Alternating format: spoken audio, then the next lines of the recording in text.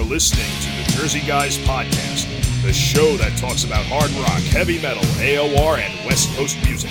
In-depth conversation and special guests are always on tap, so settle in and turn it up. Now, here are your hosts, Tom and Mark.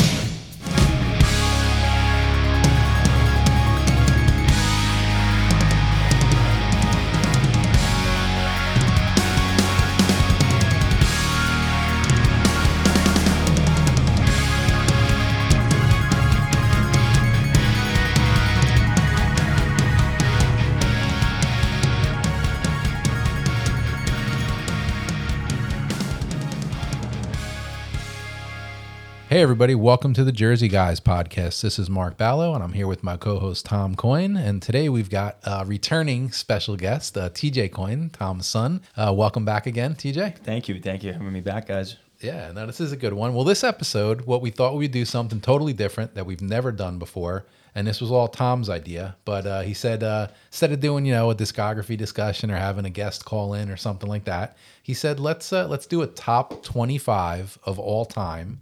And we'll each pick our 25 albums, top albums, and have a kind of a round table discussion on that. So, So, what was your idea, Tom, to kind of do this? How'd you come up with this idea?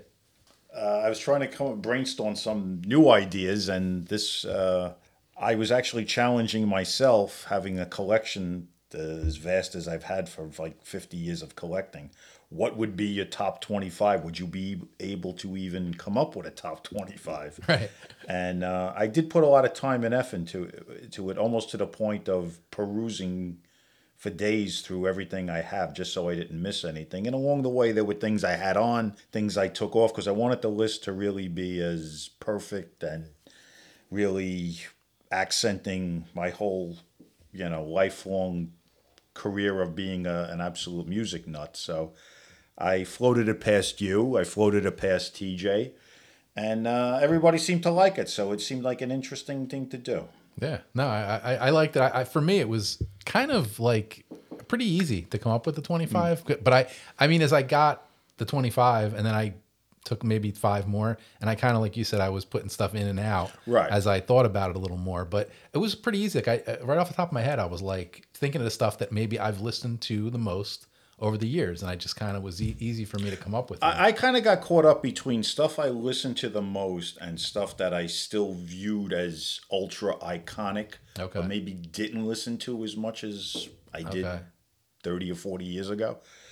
So I kind of got caught up between that. So I was like, that was my battle. Do I put, the things that are really iconic, but I don't listen to them that much anymore, or the things that maybe aren't that iconic, but I still put on with regularity? So I think I put together a list that encompassed both of those things. Yeah. What's funny is that when we first came up with the idea, I think we said we wanted to do a top 10.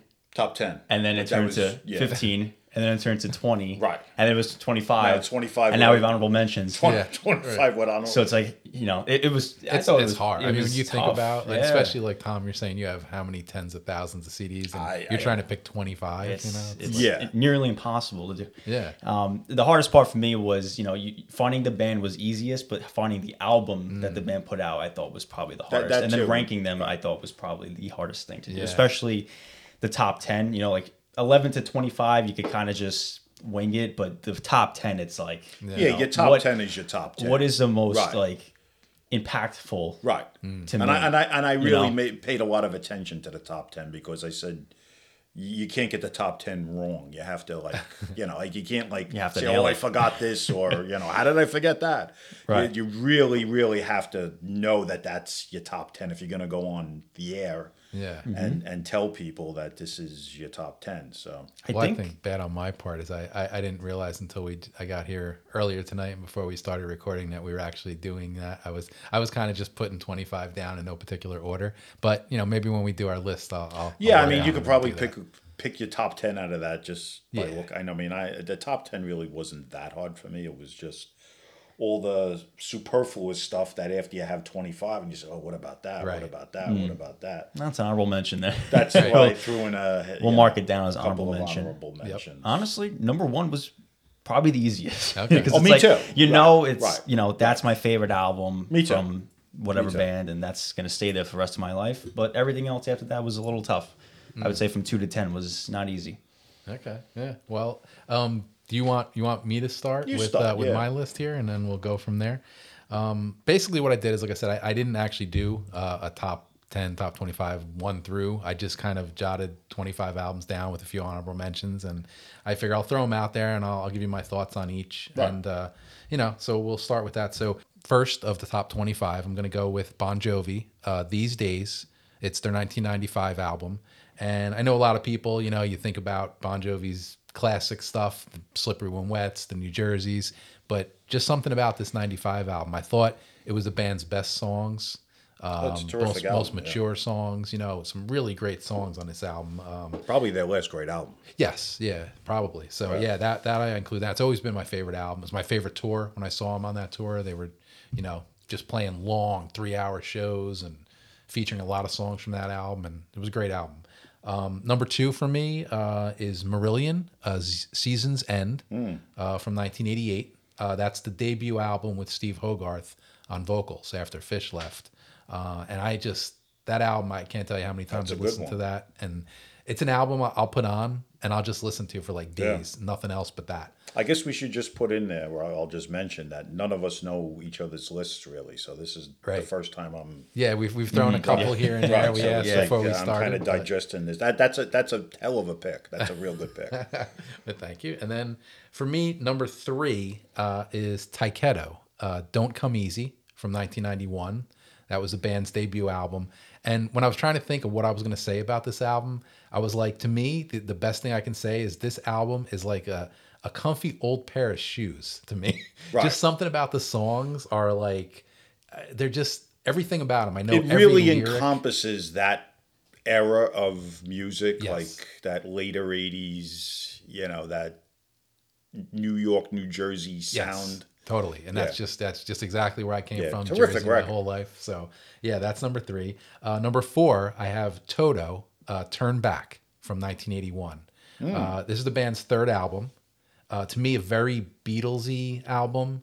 A lot of Beatlesy elements, a lot of more poppy than maybe the first 2 albums. I just love the songs on it, though. I mean, think of some of the songs on that album. Kimball sounds awesome on that album. Yes. That's got to be my favorite Toto album, and one of my top 25, obviously. Interesting. Number 5, I've got Bad English, the debut from 1989. This is just an album I will never get tired of listening to.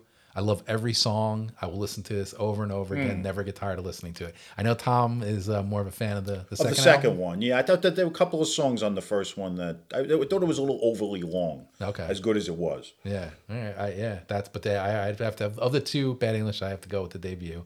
For me, number 6 is Badlands, their debut from 1989. Phil DiBenedetto will be very happy. He'll be proud of me, yes, for sure. We were trying to get him on a call tonight, but it just didn't work out. But he would have been. He's cool. sleeping. He was at a concert last night. He'll need about a month to recover. There you go. But no, I mean, Badlands. What can you say about that album? I mean, it's an album that came out in like the hair era, but I mean, it's nothing like that. It's a classic hard rock album. Yeah, no, it was like Zeppelin on steroids. Yeah, I mean, you got Ray Gillan. I mean, one of the best voices. It's a big Zeppelin influenced band. Totally, yeah. For me, number 7, and this is one, and I might get a little flack on from people, but it's the 1990 debut Trickster album. Oh, I'm a big fan of that. I know you are. TJ's probably like, who? But I mean, Trickster for me, obviously being a Jersey band and the age I'm at, and I grew up seeing this band in the clubs before they kind of hit it big. And so they were like the guys that were at my age, and they made it big. Another terrific album. Got the major label recording contract and had some success there, in the beginning. Absolutely. So that's just an album. I actually think the second album here is probably a better produced album. The production-wise. I don't think it's a better album, but production-wise, yes. I know you like that album a lot. I never was that wild about it. Yeah, there's just something about the songs on the first album, though, I'll always love. So, great. Number 8 for me is Soraya, the debut album from 1989. I know Tom's not a big female vocal fan, right, to an extent, but I know the album. Again, a Jersey band, and to me, just a band that meant a lot to me. So I had to include that in here. Number 9, an album that, and I mentioned this to you a little while back when we were talking about the idea of this episode. Joe Lynn Turner, Rescue You from 1985. That's an iconic AOR album. Iconic. I mean, if you had to tell somebody what does AOR music sound like, I would just play Joe Lynn Turner's first solo album. Playing that album from 1985, Rescue You. That's all you need to know and hear. Number 10, moving on, I'm going with Journey, Escape from 1981. Can't go wrong with that. I mean, to me, just a classic album. I mean, great songs. Don't Stop Believing. That's all you got to say is on this album, right? So, I mean, that's all you need to say on that one. Number 11, I'm going to go with Dokken, Back for the Attack from 1987. Just something about that album. It has everything for me. It's got heavy songs. It's got stuff like Burning Like a Flame, which is more, poppy commercial. It's got instrumental, Mr. Scary. My favorite Dokken song probably ever is Heaven Sent. So it's like, it just got everything. They were a step ahead of everybody at that point. Yeah, I just can't, nothing wrong with that album. I will listen to that. Another album I will never get tired of listening to. Number 12, moving on, I'm going to go with Y&T, Mean Streak, 1983. Something just, most albums by Y&T are just full of great songs, and they're not a bad one to be found for the most part. But something to me, this is their strongest album. That's my favorite album by them too. Yeah. Just something about that album I will always love, and I just never get tired of listening to again. Number 13, and we talked about this. It's a live album, and I'm going to go with Eagles. Hell Freezes Over. That's one that I knew you had on your list. 1994. Just the Eagles. My probably favorite song of all time is Hotel California. So I originally was going to go with the Hotel California studio album, but when we talked about this and said, hey, I got a couple live albums in my list, and I said, okay, I'm going to, it's game now, so I'm going to put in a live album, and I chose that one. Just something about that. It's the songs, the way they were done, the comeback, and then there's four studio tracks on there. There's no LP. New studio tracks on that album, so you get a little bit of everything on that album. Number 14 is Night Ranger, Big Life from 1987. Something that most Night Ranger fans probably would not rate, but to me, I've always thought that was their strongest album. You and Wolfer. Hey, there you go. But just something about it. I mean, the songs maybe they may be a little more cliche. Yeah, I was never a huge fan of that album. I think they're just song I know there are people that do like it a lot, though. Yeah, I've always been my favorite album, and so Night Ranger, Big Life. Number 15, I'm going to go with Van Halen's debut from 1978. I mean, a quality choice, an all-time classic. You can't go wrong with that. That's a really good choice. Yeah, so you don't really can't need to say anything about that. Just something about that album though. When you listen to it, it kind of brings you back. And I wasn't there, never lived it, but it brings me back to like what it was like in the '70s Southern California scene, and what that music is just something iconic about. Yeah, I saw them live. Yeah, they opened for Black Sabbath. Yeah, so that's just, I can only imagine. But moving on, number 16, I've got Tesla, Mechanical Resonance from 1986. Just a no-frills hard rock band. They're kind of lumped in with the Hair era, but they're not that to me. Kind never of were. Also like Aerosmith on steroids. Yes, yeah, totally. And I got to see them on their first tour with opening for David Lee Roth. So it was that was 86 that album? 86 that came out. 87 early 87 I saw him with that album really made a big impact on music at the time. I remember it was a real big deal. And when you think about it, I mean, considering they were kind of lumped in with that hair metal era, coming out in 86, it was kind of an early one for, it was. That album really had a huge impact. Yeah. No. Moving on, I'm going to go to number 17, and it's going to be, this one might surprise some people, but Mr. Reality, the debut album, the only one they put out, 1992. It's a New Jersey band, acoustic based, but they were a bunch of rockers prior to forming Mr. Reality. But just something about that album, the songs on it, I will listen to that forever and never get tired of it. It is a good album for what it is. Yeah, and it's unique because there's probably nothing else on my list like that. An acoustic based, sort of a little bit Eagles-y influenced at times, but great harmonies, and so that's an album that I will never get tired of. Number 18, I'm going to go with Prophet, Cycle of the Moon from 1988. I mean, I don't think we need to, Tom and I know, we both. I mean, if my list went a little deeper than 25 or 30, that's something that probably would have been in there. It's just, an iconic album of that time. Oh, to me, it's the perfect combo of like keyboards, heavy guitar, an awesome singer. Yeah, it really was. That's a tremendous album. So that 19, I'm going to go with getting towards the end here, but 19 is going to be White Lion, Pride. 1987. That wouldn't be my choice with them, but well, I'll tell you why. To me, at that time I got to see the band on that MTV concert they did. Right, that was from the Ritz. Yeah, I got to see him there. Obviously, a guy like Vito Bratta, had never got enough credit. Kind of like the Eddie Van Halen sound. I liked him better. Player, great player, and probably he was tastier than Eddie Van Halen. Yeah, well, probably my favorite guitar solo of all time is in Wait. Yeah, that's a great solo. That's like melodic as hell. That's what he was so good. I love that solo, so I had to include that. Number 20, we're getting down towards the end here. For me, Queensryche, Operation Mindcrime, 1988. That was one that I'll just digress for a second. Yeah. I really wanted to squeeze in somewhere on my list. And I didn't because it was just such an impactful album. I absolutely agree with you on that. Yeah, I mean it's just classic concept album. Yeah, it was put the band on the map. It probably the best record of the second half of the 80s. Yeah. From 85 to 90. Right. It might have been the best album. Yeah. Yeah, no, I had to include that. Now, and that was a concept album, obviously. So when I thought of Queensryche, I immediately thought of my number 21, which is Sabotage, the Streets album. So another kind of concept-y rock opera album. That wouldn't definitely not be my choice for them. But okay, you're more of the earlier stuff. I would say, right? For me, it would have been probably. Oh, geez, Fight for the Rock. Really? I'm teasing. I'm teasing.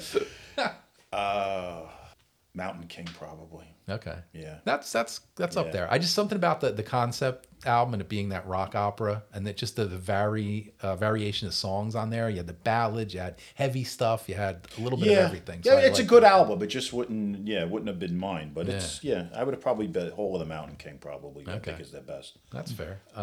Moving on to number 22, I have Whitesnakes, 1987. I mean, to me, what can you say about this? John Sykes playing on this thing. Just songs. They redid songs from the earlier era. See, that was they pumped them up. They did. See, that was one of the reasons I never really was crazy for that album because I was very old school Whitesnake, and the United States, they never really made it big in the United States, so everybody thought those songs were like new songs. Yeah, right. And there was a bunch of them that were redone. Oh yeah, yeah. So like I always kind of I get it. It was Sykes. The other stuff didn't have Sykes, but I was never that nuts for that album like everybody was, and I never liked the production on it either. I love the songs. I mean, they're just and the stuff that you talk about, Here I Go Again or Still of the Night, right? Right. Those are like the MTV songs. Still of the Night was one of the best songs of the whole decade. What about songs like Crying in the Rain? Crying in the Rain, but that's an old song too. Yeah, true. Right. Yeah, but they made it they put it on steroids. Right. In this album, oh yeah, no, it was with Sykes' leads. Yeah. With Children of the Night. Yeah. I mean, great. The songs, they weren't even the ones that were the big MTV videos. No, it's a great album. I guess I just wasn't as warm and fuzzy with it as a lot of people. Yeah.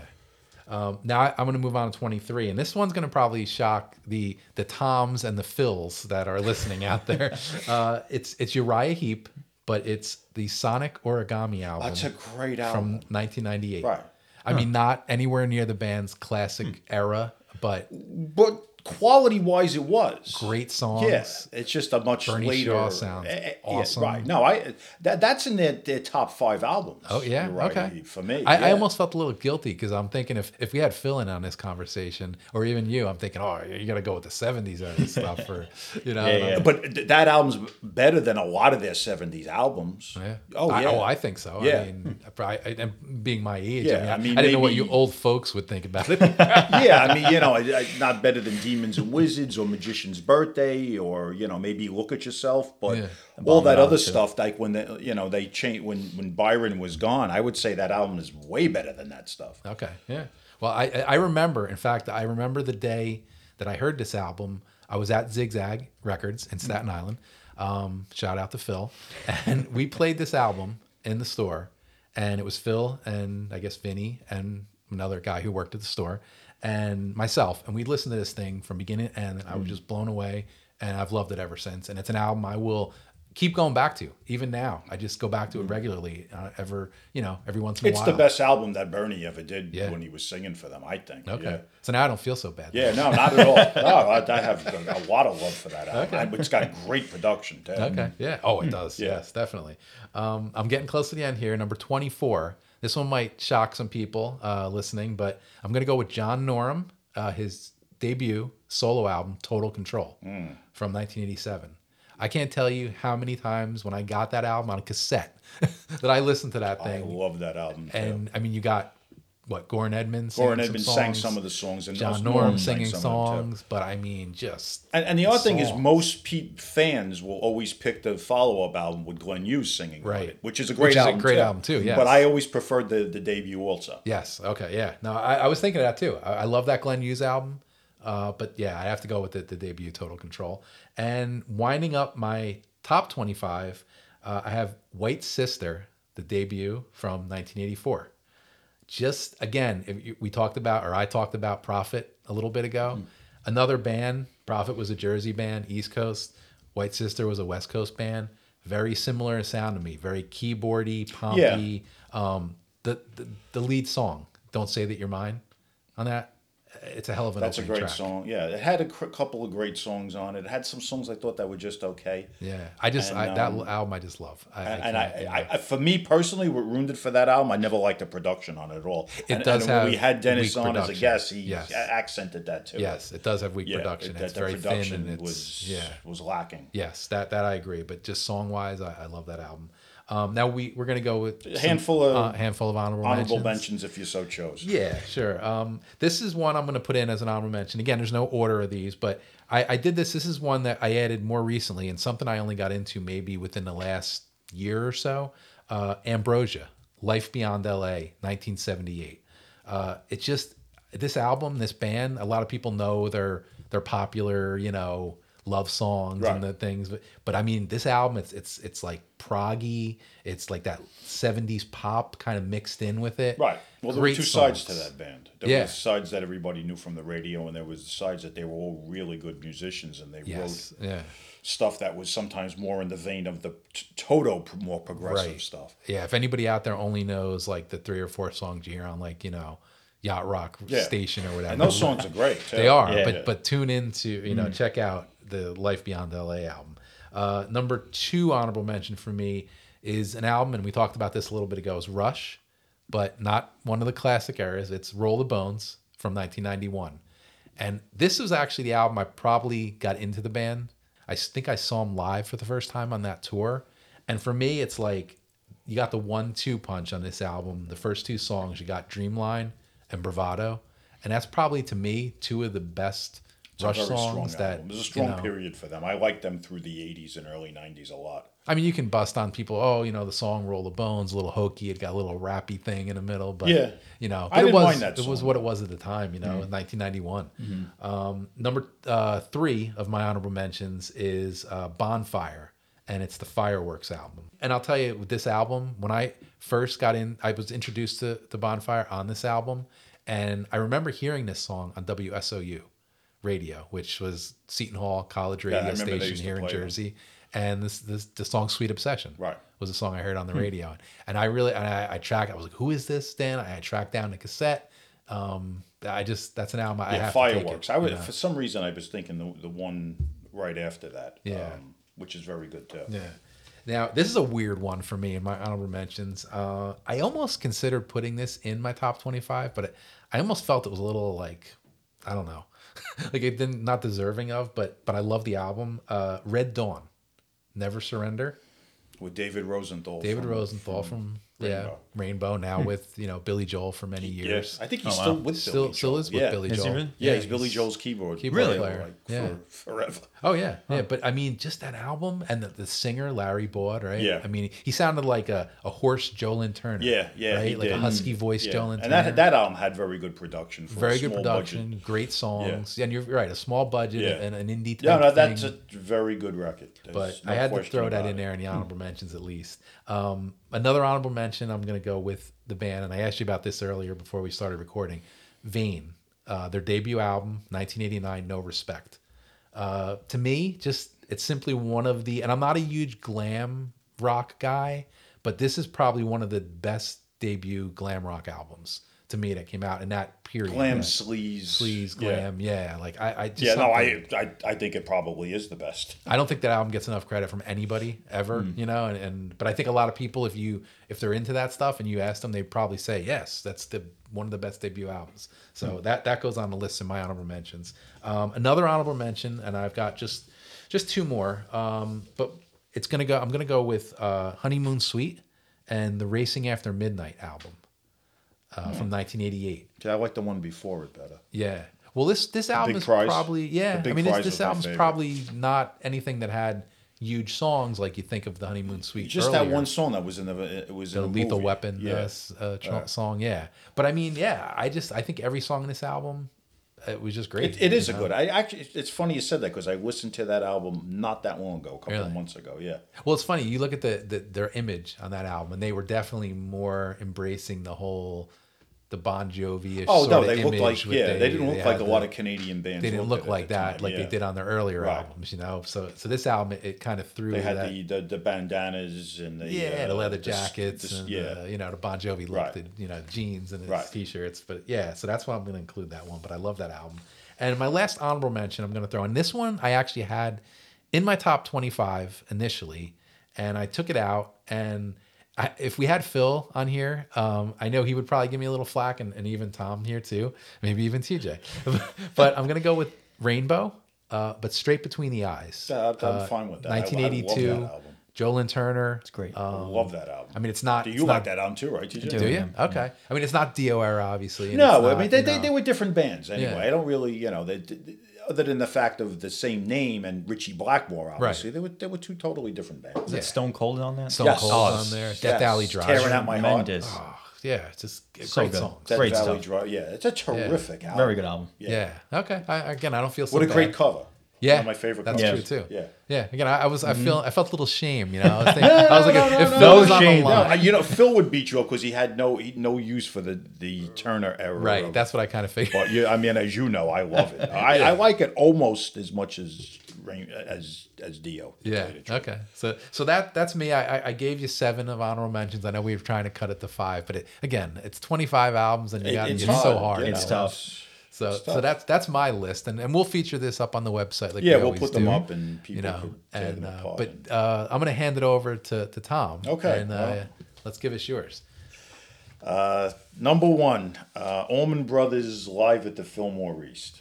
A live album, and this is your number 1 album of all time, without a doubt. Wow, without a doubt. It's pretty confident with that one. Without a doubt.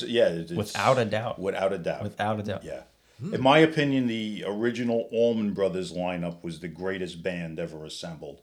And this caught them, captured them, I should say, at the Fillmore East at their height, obviously before the deaths of Berry Oakley and Duane Allman. And since a kid, it's always been my favorite album. I still listen to it probably a dozen times a year. It was an easy number 1. Now I got to ask you, because I'm not familiar with Allman Brothers Band as much as I know you love them, but are they a band like with so many iconic live albums that the songs in the live setting were better than the studio 100 version? times better. Yeah. Okay. Yeah. Well, they were jammed, right? Right. It was that era which was so different from the 80s. Where you took a song, a 3 or 4, 5 minute song, and turned it into a 20-minute song. Gotcha. That's what I figured. But changed the whole concept of it, and was something that was embraced. When you got into the 80s, it was totally different. Bands tried to do the songs as close, right, as the studio version. And you were lauded for doing that. Oh wow, it sounds just like the album. Right. 70s was the opposite, especially with the bands that had good players in them. Yeah. You didn't want that. You wanted that song to take on a whole different life. So yes, there were a lot of songs that were on their first 2 studio albums that were on that album. A lot of songs that weren't too. Mm-hmm. and this albums, the songs that were on the studio albums were taken to a whole nother. Like Whipping Post was like a 5-minute song on the album. Right. It was 22 minutes on the. Okay. In Memory of Elizabeth Reed. Same thing with Elizabeth Reed. I think was about 5 or 6 minutes on. But that live version was like 20 minutes. Right. Right. Remember you showed me? I'm like, this is 20 minutes long. How am I gonna like pay attention to this? But it really kept me hooked the whole time. Mountain Jam. You love Mountain Jam. That's like a half hour. It's like 30 minutes. It was a double album of Eat a Peach, and the whole both sides of one album was one song. Yeah. Wow. So, number 2, I go with my second all-time favorite band, Black Sabbath, Bloody Sabbath, their 5th album. I've always thought, even again from the 70s, this is their best album. It was a very easy number 2 for me. Even though their first 6 albums are all so great with Ozzy, this was always been my favorite one. I want to say this after we're done, but there are a lot of bands that I picked and you picked, but different albums that we picked. Right. So once I tell you mine, we'll go into it. Okay, number 3, I go with the Allman Brothers again, Eat a Peach. This was the follow-up album to Fillmore East. And it was a half live album, half studio album. The live album were the songs that were left off of the Fillmore East. Okay. So you had One Way Out, Trouble No More, Mountain Jam, and the rest of it was studio albums. It was the last recordings with Duane Allman. He died actually during the recording of the album. There were actually a couple of studio tracks that he wasn't on because he died during the recording of Eat a Peach. That's number 3 for me. Number 4, Johnny Winter, Still Alive and Well. Anybody that knows me knows how much I love Johnny Winter. Idolized Johnny Winter from a kid. I still do. Track down everything I can, old magazines and any type of memorabilia I can get my hands on. This is his all-time favorite record, I think, studio album from 73 that he put out after he took a hiatus from music for about 2 years because of drug addiction. And this was my favorite studio album by Johnny Winter. I don't know if you guys are particularly big Johnny Winter fans, but I know very little about him, so I'm going to second that one. All right, I got 2 guys that are passing on me here. All right, we'll go to number 5. Number 5, Blue Oyster Cult, another big favorite of mine growing up. Got into them basically when they came out from around the 8th grade. This was their 3rd album, Secret Treaties, which is, if you've ever heard, it's really way out there, but with great hooks and melodies. I don't think I've ever come across an album that's as way out, and you can't even describe really what it sounds like, but it's so catchy, and it's very hard to write music that progressive and spaced out and still have such strong song structure. It's incredible. That has Subhuman on it? Subhuman? Yes, yeah. No, it's their best. I think their best album. Okay. And they have quite a few really good albums, but number 6, I know Mark had a Uriah Heep. Number 6, Demons and Wizards. That I think, as a lifelong fan of them also, this I always thought was their opus. I thought this was the best album that they ever did. Couple really close, Abominog, A Magician's Birthday. Yeah, Abominog's a good one. Abominog is a really good album. Magician's Birthday, Look at Yourself, the one that was on Mark's list. Sonic Origami. So, right, those are all like right under the Demons and Wizards. But Demons and Wizards also, it's just... It's iconic. I mean, again, another album that I still to this day listen to regularly, and I think I like it every bit as much as when I got turned on to it as a freshman in high school. Easy Living. It's every song is just so good on it. Yeah. Number 7, Led Zeppelin, Physical Graffiti. This was tough for me because I originally was going to go with Led Zeppelin 4 because I think it's probably their best album. You think it'll change there? Right, but less men to change. Again, it was like, do I go what I think people think are the best album, or do I go what I've always enjoyed the most? And Physical Graffiti was a double album in 75, and it's just so loaded with great songs, epic songs. short, catchy songs. And I really think the fact that it was a double album puts it over the top from the rest of their albums, you know, because it wasn't a double album loaded with any crap. It was just like 2 albums of great Led Zeppelin. Was that their most successful album, you would say? You know, the thing with them is at that point, every album that was coming out, it just did better than the one before. Okay. You know, like from Led Zeppelin 4 to Houses to the Holy to Physical Graffiti to Presence. Yeah. You know, it's really I don't know the sales and everything, but it was massive when it came out. Like if you were into rock and hard rock, it was like you couldn't resist. Yeah, forget it. Number 8, I'm at here. Okay, Deep Purple, Made in Japan. In my opinion, it's the second greatest live album of all time behind the Allman Brothers' Fillmore East. I know a lot of people say UFO, Strangers in the Night. For me, it's Deep Purple, Made in Japan. And this was an easy choice. Yeah. Right. I mean, this was an easy choice for me because it encompassed all the albums before that. So you got all the great songs off the 3 albums before that with Ian Gillan. Yeah, like a greatest hits live. It was a greatest hits live, and it, again, like the Allman Brothers. See, this was recorded in '72. The Allman Brothers was '71. All the songs were taken to a really over the top, long, crazy jamming, super heavy. The songs were much heavier than in the studio, so that was an easy one. Number 9, another band from the '70s. It's probably as surprise.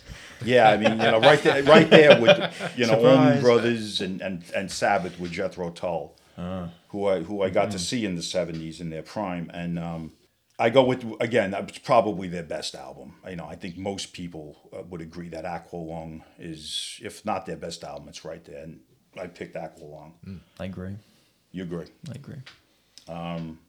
Number 10, another band that I loved. I was very big into Southern rock, although I never really cared for the categorization of it, but that's what everybody knows it as.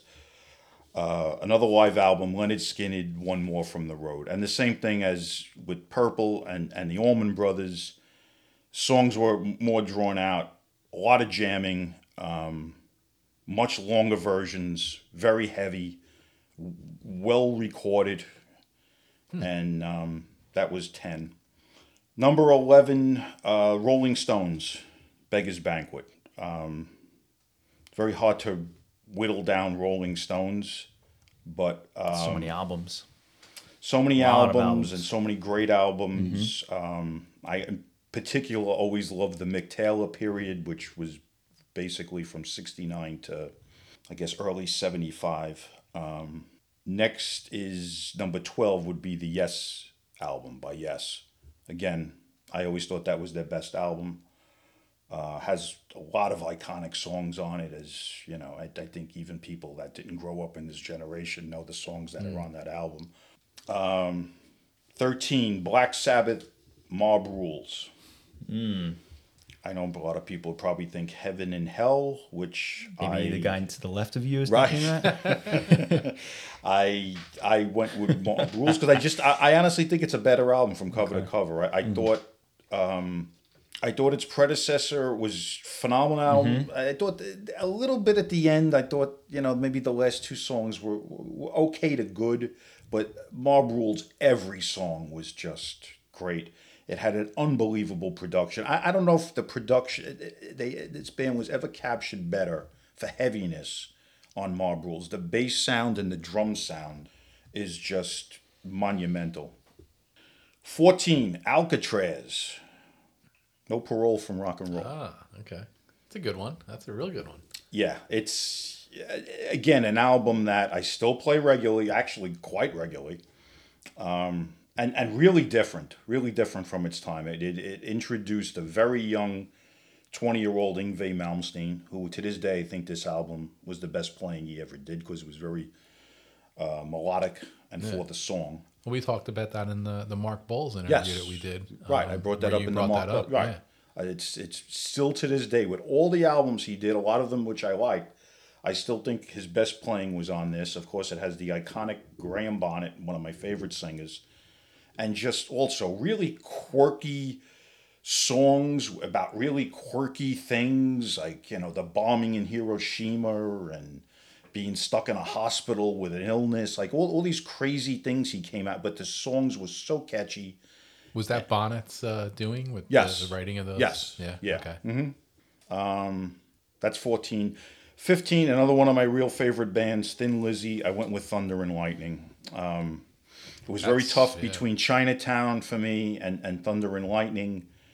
I think the Sykes factor probably separated that out. I've always said that Chinatown might be my favorite album, but Thunder and Lightning is something that was also very iconic because it brought Thin Lizzy into like a more modern era.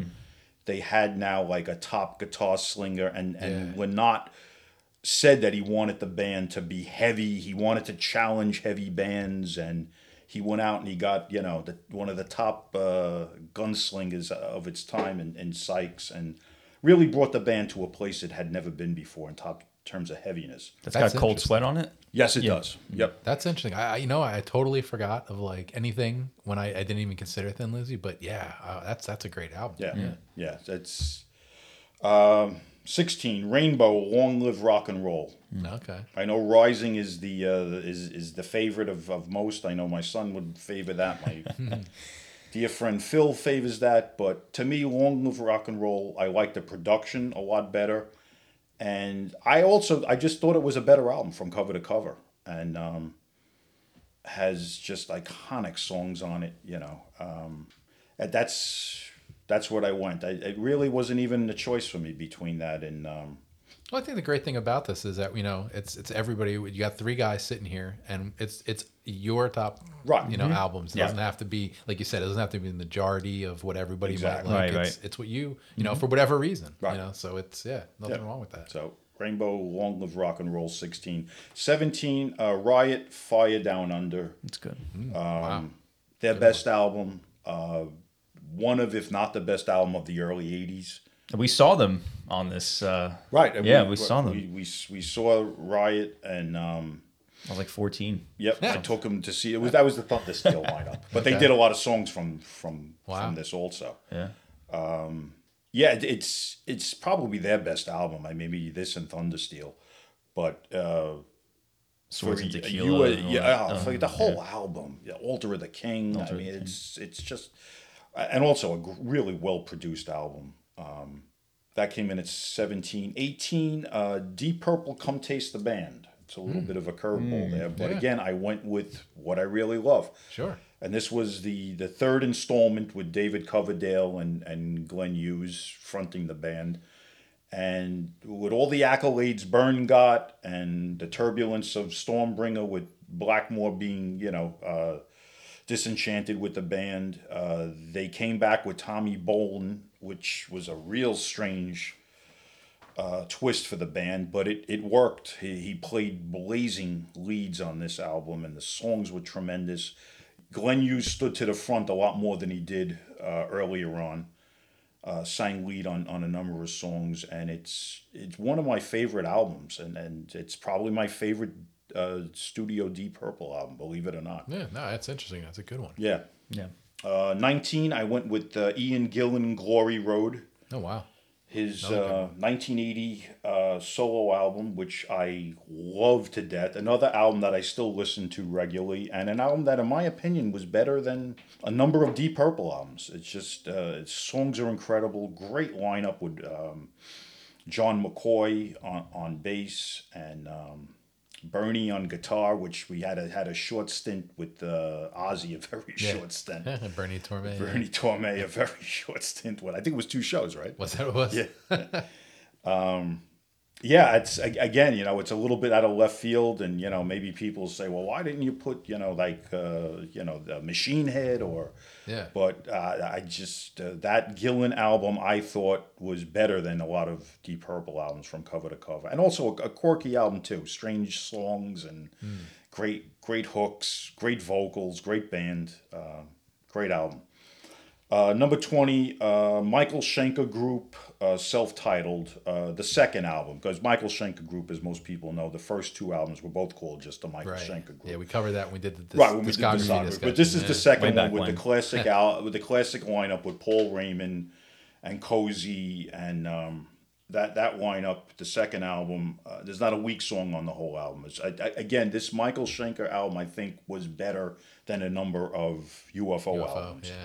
And speaking of UFO, on 21, I come in with UFO No Place to Run. And that was the first album with Paul Chapman replacing Michael Schenker. And it is my favorite studio album of all the UFO albums. I know you're a big Chapman guy. Yes. I was a very big Paul Chapman guy. And I love that album. Every song is great. I had no problem with him being the new lead guitar player because I thought the songs were fantastic. And he was a hell of a player, too. Kind of like out of the Gary Moore style of playing. Aggressive on the fretboard. 22, I know you had a classic Dokken. My classic Dokken was Under Lock and Key. Ah, okay. Really, because to me, that album it's one of those things that when I put it on, I just tunnel vision back to to that era, that time period, right? Was it 85, that album? 85? Yeah. Yeah, it's just like, it just reeks of 1985.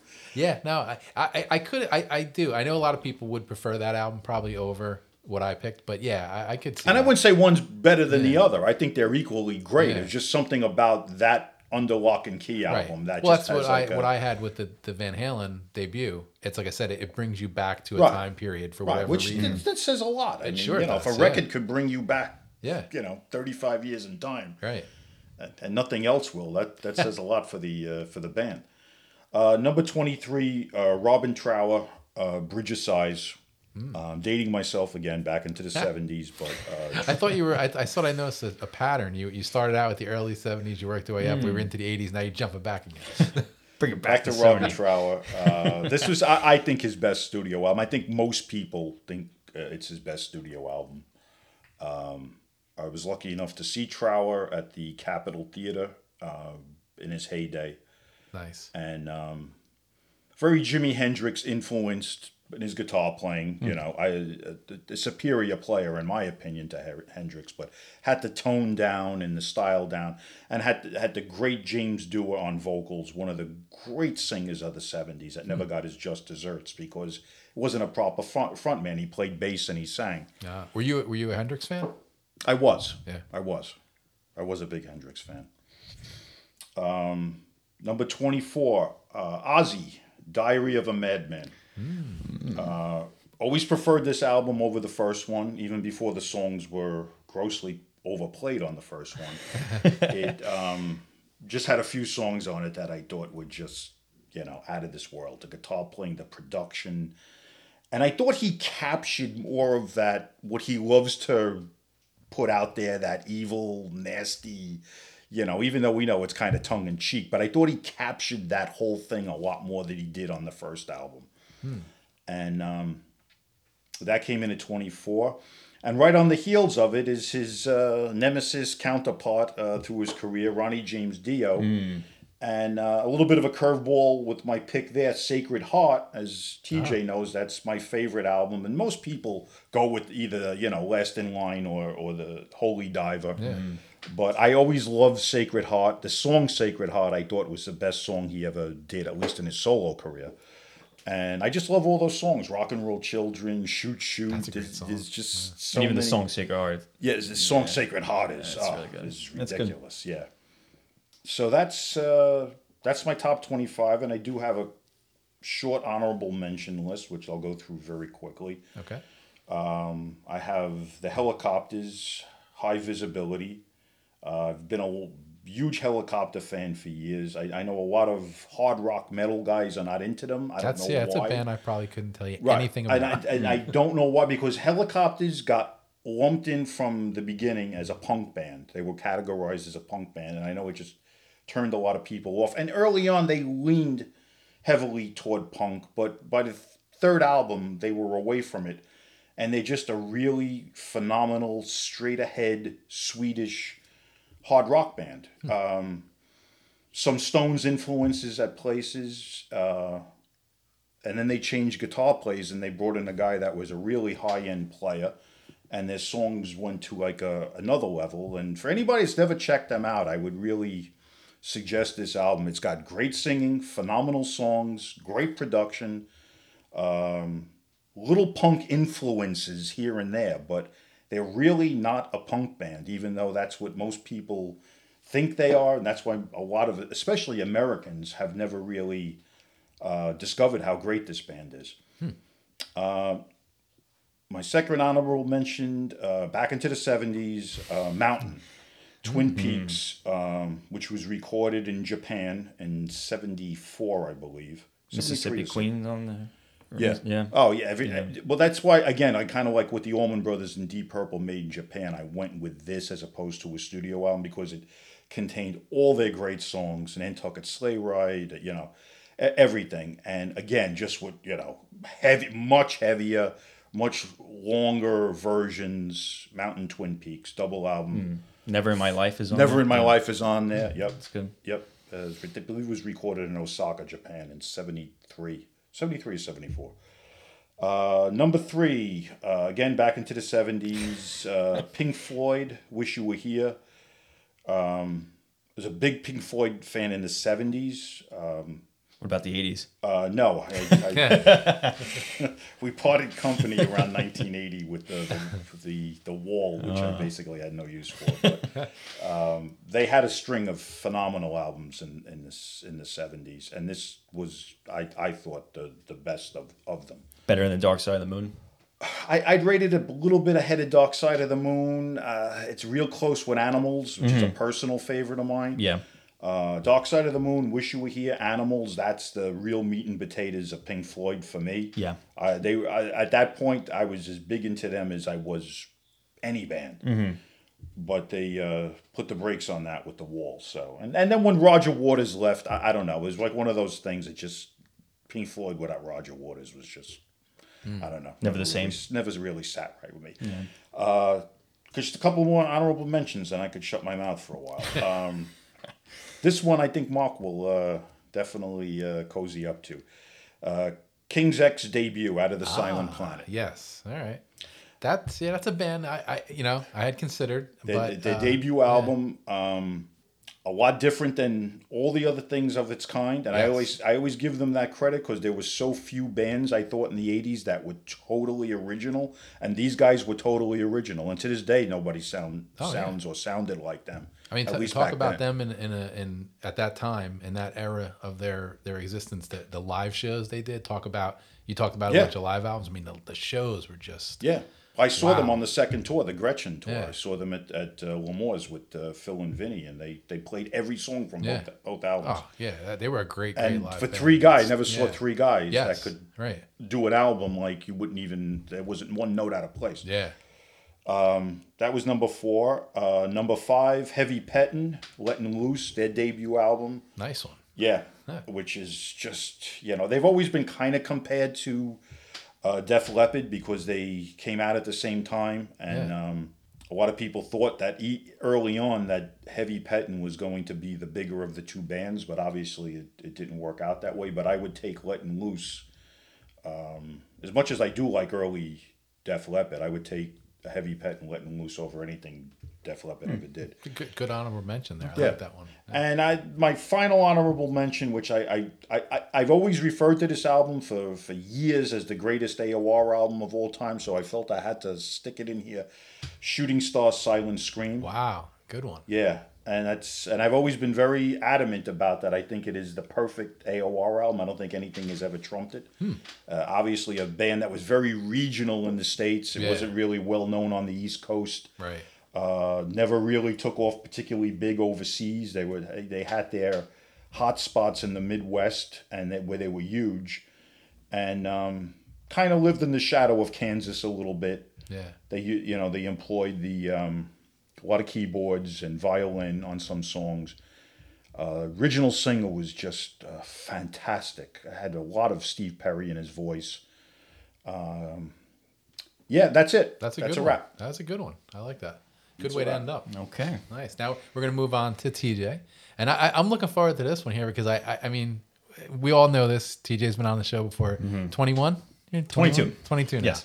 So it'll be interesting to see where he comes from. I know he's got aging a lot of before our very eyes. well, I know he's got a lot of influence from his dad, so I know there's right. going to be a lot of classic stuff on there. But yeah, go ahead, take it Well, away. he's got a huge advantage. I could just throw in one thing. He's got a huge advantage that me and you didn't have. Apple Music.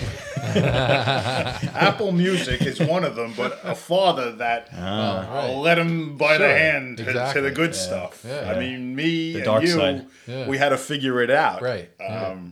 But Okay. all right, let it roll. So I kind of took the best of my opinion from the 70s and the 80s. Okay. So the majority of my list is going to be debut albums from the bands that I chose because I feel like that those were like the most impactful to me. Okay. Not every band is going to be the debut, but just a heads up. Majority of the stuff is from early 70s and early 80s, and there's a little bit in the later 70s. So here we go. So number one, my all-time favorite album is going to be from my favorite band of all time, AC/DC, Back in Black from 1980. Wow. The first album with Brian Johnson. I feel like whenever I hear these songs, Back in Black itself, Shoot to Thrill, You Shook Me All Night Long, all these songs, like it's just, I don't know what it is. It just they're great adrenaline-fused songs. There's exactly. No question when about someone it. asks me like, what music are you into? I'll say, I'm into rock. Like, oh, well, what's your favorite band? I'll say AC/DC. And I think of like, Back in Black, like all these like classic songs that I feel like just personify rock as I know it. Just classic songs that just I could play every single day of my life and I wouldn't even like Great production. I wouldn't even feel like I'm getting tired of it. Like that's how amazing I feel like these songs are. I know there's a lot of, debates about Brian Johnson's voice and him not being as good as Bon Scott, but I just feel like this guy right here Pointing at Tom. the senior over here. And I see that, and I totally understand that. I can see why people would think that, but I just feel like these songs are just like from top to bottom, like just classic after classic after classic, like just almost like just perfection to me. I mean, here's a just band so good. They lost their original singer, right? And then they come back with this album. This is their first album with that Bon Scott. Come Absolutely. on. It's like, yeah, you're right. The songs. I always thought Mark Storace would have been a better fit. So clocking in at number 2 is Dio's Holy Diver. So I mentioned in the I think it was the Black Sabbath discography that this was like my favorite album of all time. Well, it's number 2. Okay. But it was, it's one of those albums that when I think of the first songs that I ever heard, in the rock genre or heavy metal, this is the song I think of. Like, I think you showed me this album when I was like 10 years old or something, or 11, whatever it was. And I was like, wow, like listening to Holy Diver, it was just, I couldn't even describe it to you, like what I was like thinking. Like, I never heard of something so unique like this. Songs like Rainbow in the Dark, just Rainbow in the Dark and Holy Diver itself, those two songs sharing the same album. It was a very immediate album. I remember when it came out, like me and Phil were just talking about this at his house a few weeks ago. It was a very immediate album. As soon as you listened to it, you knew you were listening to something really special. Mm-hmm. And Dio's vocals, I thought, were just through the roof with each and every song here. Number 3 is going to be Black Sabbath, Heaven and Hell. So, you had just mentioned Mob Rules, right? So, Heaven and Hell and Mob Rules to me are neck and neck. I mean, they're just... Yeah, there's no question about it. They're in a category of their own, I think.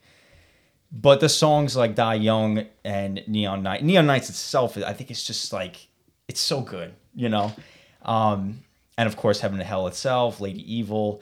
I just think, transitioning from the Ozzy era into the Dio era with Black Sabbath, like you couldn't ask for a better opening album, I think, for Dio. Well, they benefited from the fact that they now had Geezer Butler and Ronnie James Dio writing together. So I think the band just went into another level when this album hit. I think it was just like game changing. It was. It made a lot of people forget about Ozzy. Not everybody, but a lot of people. Mm-hmm. Number 4 is going to be Boston, the debut album, the first one. Nice. I think of songs like Smokin', of course, Peace of Mind.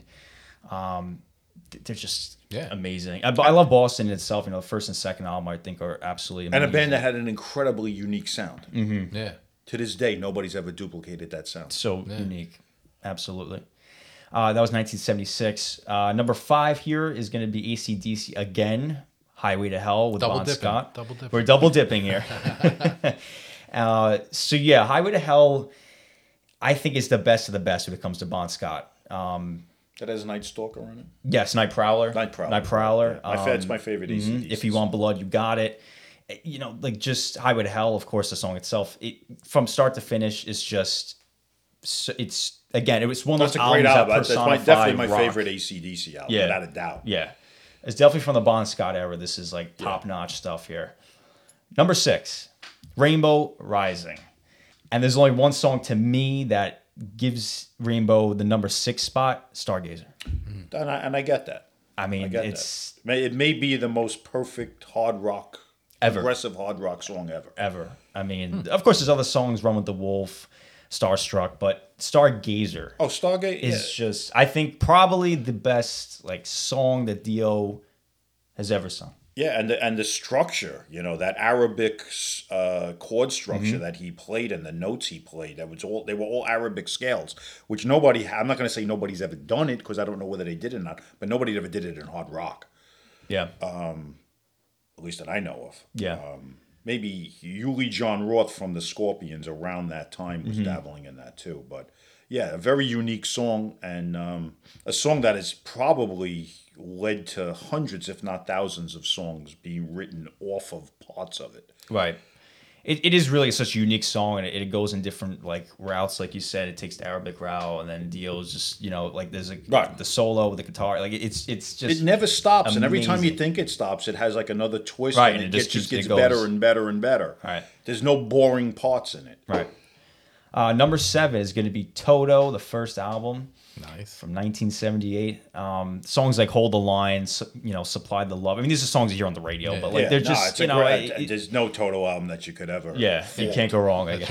Right. I mean, I was really torn between Toto 4 and Toto 1. Okay. I gave the edge to Toto 1, even though Toto 4 has all the good stuff on there too, like Africa and all that. But I think Toto 1 was just in its own, like, game-changing. I would agree with you on that, between those two. Yeah, I'd probably go Fahrenheit if I had to pick one. Yeah. Number 7 is going to be Led Zeppelin 4. Again, I was really torn between, you know, this and Physical Graffiti, Houses of the Holy, even Led Zeppelin 2, Presidents. Like, you know, it's so anything you pick from Led Zeppelin is going to be on anyone's, you know, it's just so good. When the Levee Breaks, you know, Misty Mountain Top. These are just songs, again, stuff you hear on the radio, but like it's just so iconic. Yeah, you know, from an iconic band. Yeah, probably, as much as I was never into them and never was turned on to them just because of my age or whatever. But yeah, I mean, obviously, Led Zeppelin is a iconic band, like I said. So yeah, it's definitely on the Mount Rushmore for me when it comes to like harder rock bands. You know, like Led Zeppelin, Black Sabbath. Oh, me too. You know, yeah. We're gonna go number 9 here. Okay. Black Sabbath, Paranoid. So, you know, the stuff on here, Iron Man, Electric Funeral, stuff that this is like stuff I play in the gym. Just like, it's, you know, 1970, so it's like the early days of, you know, like rock and roll. You know, this stuff is just, it's dark, but it's, it's in its league of its own. Yeah, Electric Funeral, Fairies Wear Boots. Yeah. Love that. Yeah. Some of the deeper tracks were really the most endearing songs on the album. Mm-hmm. That was number 9. So number 10 now is Iron Maiden, Power Slave. So again, I spoke about this on the Iron Maiden discography, but Power Slave wasn't my favorite Iron Maiden album. I think my favorite one was Somewhere in Time. I'm pretty sure I put that number 1. But Power Slave, and again, I changed this up. I had, you know, Number of the Beast was on here, and I took that off. I put on Somewhere in Time, then I took that off. I put on Power Slave. I just feel like Power Slave, you know, with the song Aces High, and again, I spoke highly of this song in the discography of Iron Maiden. You know, looking at all these bands that I'm choosing here, it's like I choose like my favorite song from them, and I see what album it's on, then I go and branch off into other songs on that album.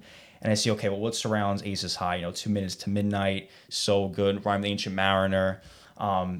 This, you know, you can't go wrong with this album, how impactful it was on the rock community way back when, 1984. You know, even though this was way into the course of Iron Maiden, I think it's still my favorite album when it comes to the band. Well, it's the album that made them a worldwide phenomenon. Yeah. There was the album that really broke them big in the States. That was the first tour that they did stadiums. Like they did, like the Garden, like places that like that. The the video was shot in California. That was the album that broke them like real big in the States. Yeah. Yeah, really game-changing stuff there. Number 11, The Styx, Pieces of 8, from 1978. So, again, a song we hear a lot on the radio, Renegade is on here, but a song that you don't hear a lot on the radio, which, again, I spoke of in the Styx discography, is Queen of Spades. Yes. These songs are just game-changing, like... I remember you saying that. Yeah, about the you're a guy that's really touched by Styx. I mean, that's great. I know you like have like a special fillers like that too. Mm-hmm. Yeah, and Blue Collar Man, of course, is on there as well. I just think it's Dennis DeYoung's best vocals. Yeah, his voice was great on that. And I know this album was so tremendously, I know it put the band over the edge at the time. It did. That was the really album elevated them. Made them iconic in everybody's eyes. Mm-hmm. Number 12 here is Van Halen, 1984. A very commercial album, and I get that. But it's one of the first vinyl records that I had is from this album, 1984. So it does have a special place in my heart. I think it was like the second vinyl that I owned. But again, the songs on here, Jump, Hot for Teacher. Well, the band kind of introduced the synthesizers into their mix and they took some heat from some of their fans at the time. That album was not well received by everybody at the time it came out. There were people that liked it, and it got a lot of bad press that they were selling out and they were going commercial. No, Eddie wanted to do the synthesizer. Right, Eddie Van Halen was behind the whole thing, but they took a fair amount of heat. I mean, I think people, warmed up to it, but it was not really totally well received when it came out. Yeah. It does have a different sound, and I get that. It does have the commercial sound to it, but again, these are songs I could play every day and just love it every second that I have it on. So that was number 12. Number 13 here at Bon Jovi is "Slippery When Wet." Wow. 1986. Huge record. Obviously. Yeah. Again, you could say they're all commercial songs, but they're just, in my opinion, just so good. It put the band on the map for sure.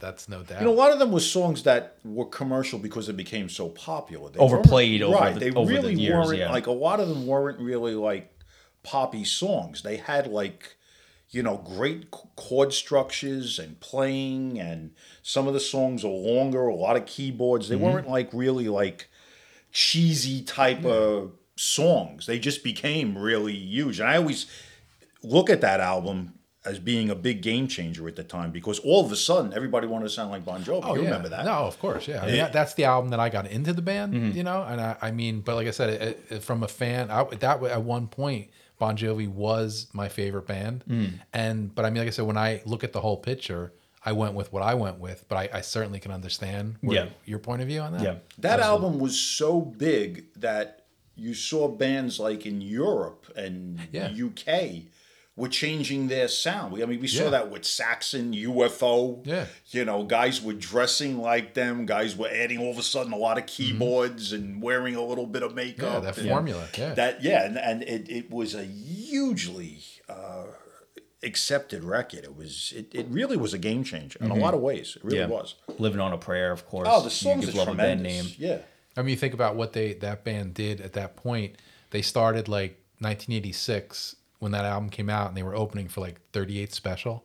That's right. And then by the end of a year and a half later, they're one of the biggest bands in the world. Right.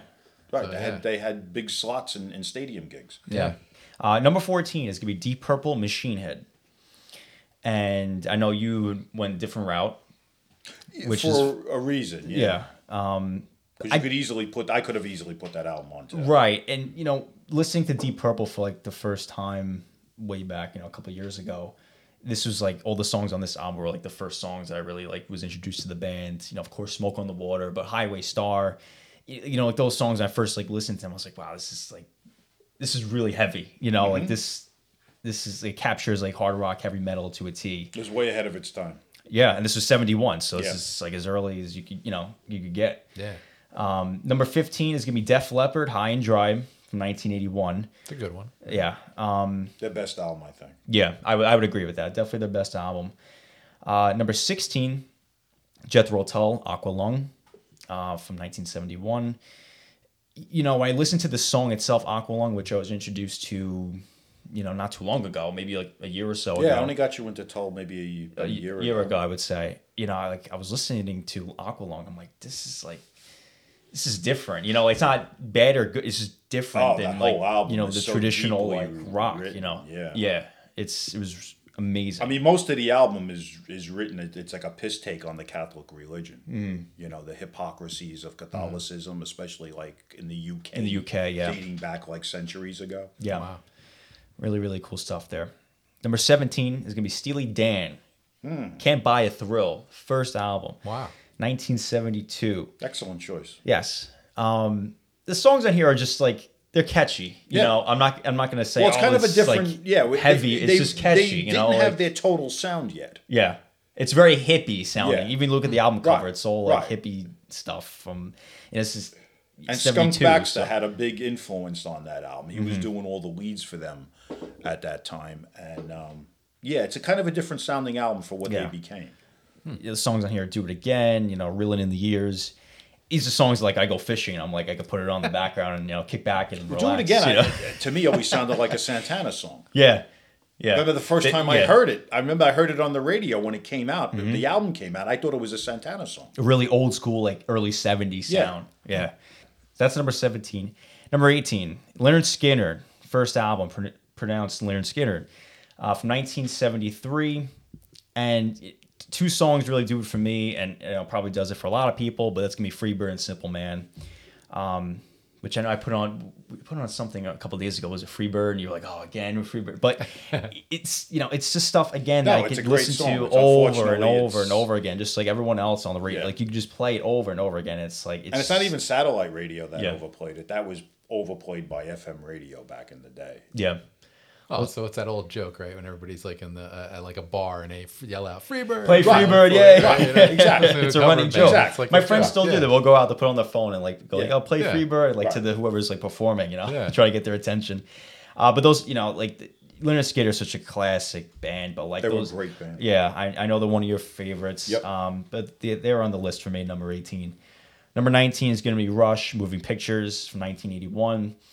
The song Limelight for me is just, I could listen to it every single day, and it's just amazing. XYZ, these songs like that. It's nothing like that's, I wouldn't say it's anything like amazing, it'll blow you out of the water, but like it's just like from top to bottom, like just classic song after classic song, like just one after another. I know it's not their best album, but like it's such a great album that I could listen to like every day. Like Limelight is such a good song. Number 20, Blue Oyster Cult, Agents of Fortune, from 1976. So I know the song Fear the Reaper is on there.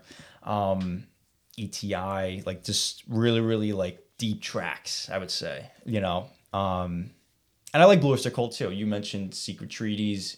That's a great album. But for me, Agents of Fortune. The first four studio albums by Blue Oyster Cult are just untouchable. Yeah. Tyranny and Mutation. Mm-hmm. The first four are just unbelievable. So coming at number 21 is going to be Kiss, Destroyer, from 1976. So to me, Kiss is like, I know it's very generic, like rock, but like it's just something about this album I think is... No, it's a great album. Yeah. It's a great hard rock album. Yeah. I mean, God of Thunder, Detroit Rock City. One of the greatest hard rock songs ever, Detroit Rock City. And it's, of course, still played over 100 times a day on the radio. But just the way that song, like when the album starts, you got the radio. It's like the guy in the bar putting on the radio, then he goes in the car, starts the car up, and then the song goes. Terrific. Yeah. I remember as a little kid, I was like, that was 76 years old. I would have been 6 years old. Yeah. I just remember like kind of like putting on like the album. Yeah. Because at that time, I'm like, to me, Kiss was all about the image. Yeah. And it wasn't at 6 years old, you're not listening to music as much. But I remember kind of like getting that, and I like a vinyl or whatever it was. And I just remember putting on, I remember that, listening to that, it freaked me out with that, like the whole like where the radio and we were talking about like a slaying or killing or something. Yeah, like someone. They were like a news report. And I was like, it was different. Yeah. Yeah. 22 is going to be the Helicopters, High Visibility. You had just talked about them on your honorable mentions, but they come in at number 22. This was a very, very late change that I had done to my list, adding them here at number 22.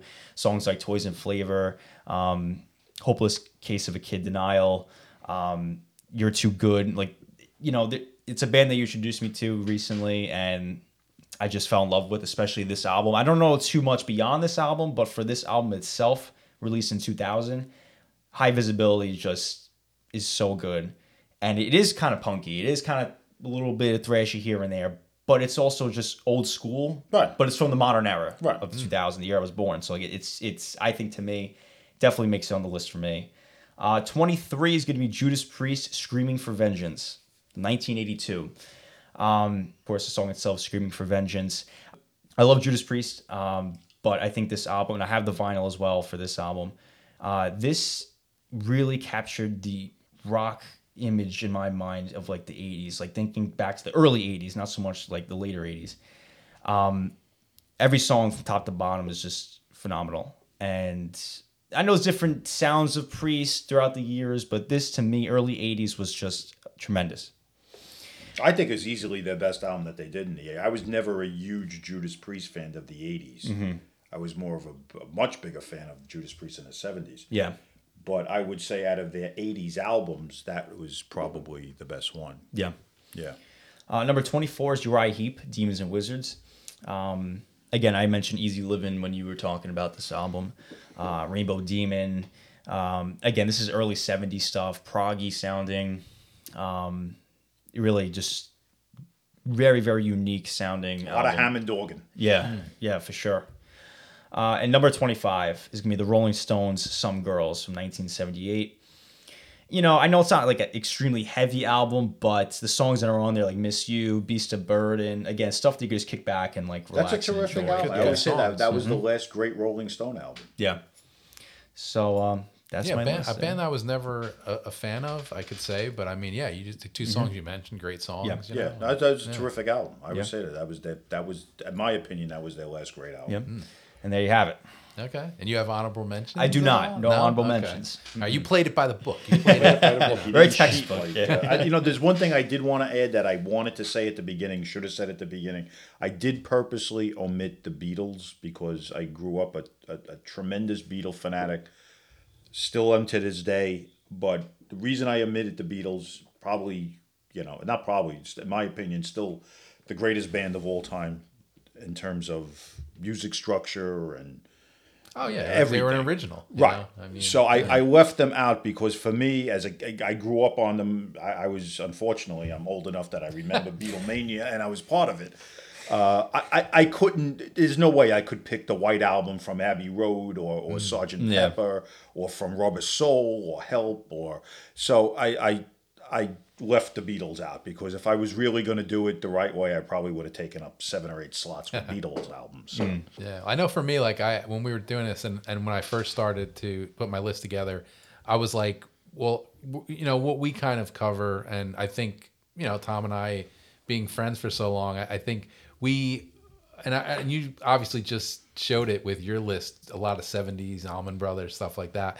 But I mean, I know I think our tie-in with our friendship has always been more about like the hard rock and metal type of bands. Right. And so like I was kind of, when we first started doing this, I was kind of concentrating on just including those type of bands in my list. But I had a couple things, and I was heavily into like in the 90s period when kind of a lot of the music that I grew up on went away. I was into a lot of like singer-songwriter stuff. And I was into stuff like Edwin McCain. I remember when you Michael McDermott. Michael McDermott, you were really big. The guy was, and they have two. There's 2 albums by one album each by those guys that I absolutely love. But I didn't include them in the list because I felt it was sort of. I did the same thing. Because there was one particular Grateful Dead album that I absolutely adore. Yeah. There's a couple of Crosby, Stills, Nash and Young albums that I love. But I felt like it's really like, getting veering off a little. Yeah, because we do a podcast that's basically based on, hard rock. Yeah. Or, hard rock, some metal, some AOR. Right. But I felt it was really starting to get off the path too much to start going Grateful Dead and Crosby, Stills, Nash and Young and, stuff like that. So I left things I tried to make it a little bit more mainstream.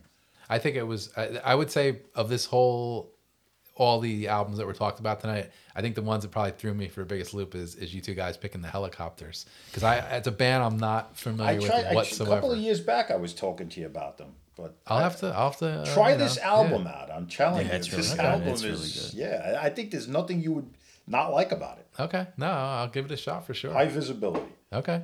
Yeah. I mean, they have a load of great ones, but I would start with that one. It's the one I got TJ into. Okay. Yeah. So there are a lot of bands, like I said, that we share, but different albums that we picked. Right. You know, which I think is pretty interesting because you lived through all this. Unfortunately, I've lived through all of this and then some. And I didn't. So it's like looking back, at all this stuff, it's like, for example, like you look at the 2 Dio albums that, with Sabbath, like you picked Mob Rules, I went Heaven and Hell. So we took a lot of different routes. Led Zeppelin, I went with 4. You went with Physical Graffiti. Even Rainbow, I went Rising. You went Long Live Rock and Roll. So there's a lot of things that just kind of like parallel each other. But like I would give a slight edge to something, and you would give a slight edge to something else. So I think it's pretty interesting to see the parallels there between all these bands that we share, but different albums that we consider like our favorite. Yeah, and that's sometimes the hardest part. It was the hardest part for me too. Is bands that you really love. Like, how do you pick that one album sometimes? Yeah. And like the Sabbath, what you're talking about, I went with Mob Rules because there's something about the heaviness and the way that album was recorded that I just preferred a drop over the predecessor, which you could go either way, you know. But there were a lot of those, as the Deep Purple stuff. There's so much Deep Purple that I like of different eras, and try to whittle that down. But I even got Ian Gillan in there, I almost actually put Perpendicular in my list, and I just have such great memories of that. Did you see them on that tour? I saw them on that tour, Beacon Theater. I went too. Yeah, we didn't go together, but I know we were both there at the same time. That show, I'll always just in my memory. It was the night before Thanksgiving. It was the night before Thanksgiving, 1996, and I will always remember that. I'll always remember the traffic. The traffic. Well, I mean, it was funny because I've told you this story before. It was unbelievable. We getting into the city was like insane. I thought we were going to be late, and we couldn't find a parking spot. We were like 20 blocks away, and we were running to the Beacon Theater to get there. And we got there in time, before it started. I had great seats. We were like 10th row, like dead center. Yeah, I was on the floor too, all the way. But very close up front. But it was a great show. But I always have great memories about that album, and I almost, that's something I was just about there. If I gave you an 8th, I like that album. I mean, honorable mention. Yeah, I like that album a lot. The first one with Steve Morse. First one with Steve Morse. It's different era for the band, obviously, but the songs were great. So, and then seeing them in concert on that. Yeah, tour, and you had that lineup was still songs. Intact. Yeah, John Ward was still there, and obviously Ian Pace and Ian Gillan and Roger Glover. So that was but the thing I always remember is the traffic. Yeah. I remember I got there so early. Whoever the opening band is, I remember I wanted to see. I don't remember who it was though. Yeah, I can't recall. Completely missed the opening band. Yeah, I think and we actually did too. got into the theater when they just were coming on stage. Really? Yeah. We were there slightly before, but I think we definitely missed the opening band too. And because I can't it was remember. The night before Thanksgiving, uptown in the city, and the Beacon Theater. There's a park behind it, a couple of blocks, and that was where they were blowing up the balloons. For the Thanksgiving Day parade. So all the people that go there to see, it was a madhouse. Yep. It was unbelievable. I remember that. Every side street you turned down, you sat on for a half hour before you got to the corner. Yes. Yeah. No, I remember, and it was funny because I think after the show, me and a couple friends went to a bar, and they were like, I don't know if they were walking the balloons by or something like that. Yeah. It was wild. When we came, the concert was over. The balloons, you started to see them drifting out. Okay, yeah. But great memory from a great show. But no, this was pretty interesting. Like I said, we've never done this before. We're clocking in at hour and 25 minutes. So anybody that's hung in there with us.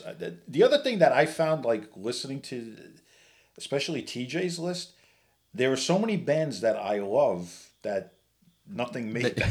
They didn't make the cut. No Iron Maiden, no well, that Toto. was funny when you brought Maiden up. It was like what, 16 in your list or something like that? Number 10. Yeah, or 10. Yeah. I was like, finally someone said Maiden. Right? I was like, I couldn't believe it. It made it that long. No Steely Dan, no Maiden, no Def Toto, Leppard, no Rush. Well, Def Leppard. I mean, I really was only really big on the first 3 albums, so I could see where that But I know Judas Priest, Boston, that's a good one. Yeah, someone like me. Another band that clicked in my mind that I was huge into for a long time in the '70s and early '80s was the Scorpions.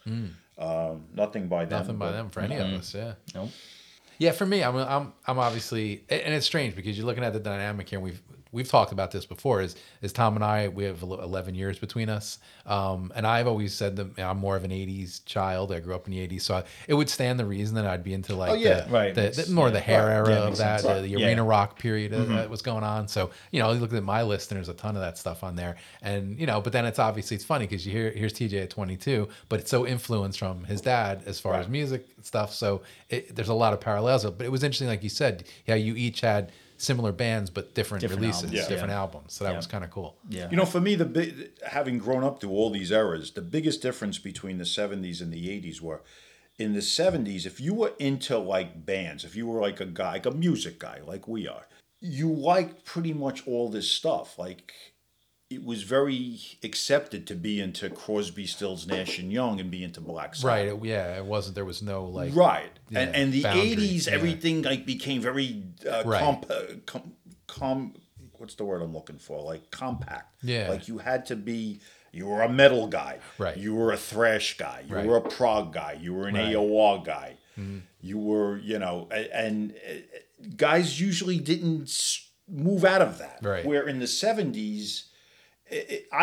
My tastes weren't anything that were not much different than most people, Well, we talked about that on one of the episodes in the past where it was like you talk about the shows that went on back then. I think it was an episode when we were doing the Riot one maybe with Phil or something. But we talked about the bands like, I think Phil mentioned it. I don't know if you were at the show, but like Judas Priest played the Palladium and like REO Speedwagon opened or something. Right. It's like who would have thought, And you look at a band like REO Speedwagon. Right, but that's the tail end of the '70s too. Yeah. I mean, like even more so mid '70s, early '70s.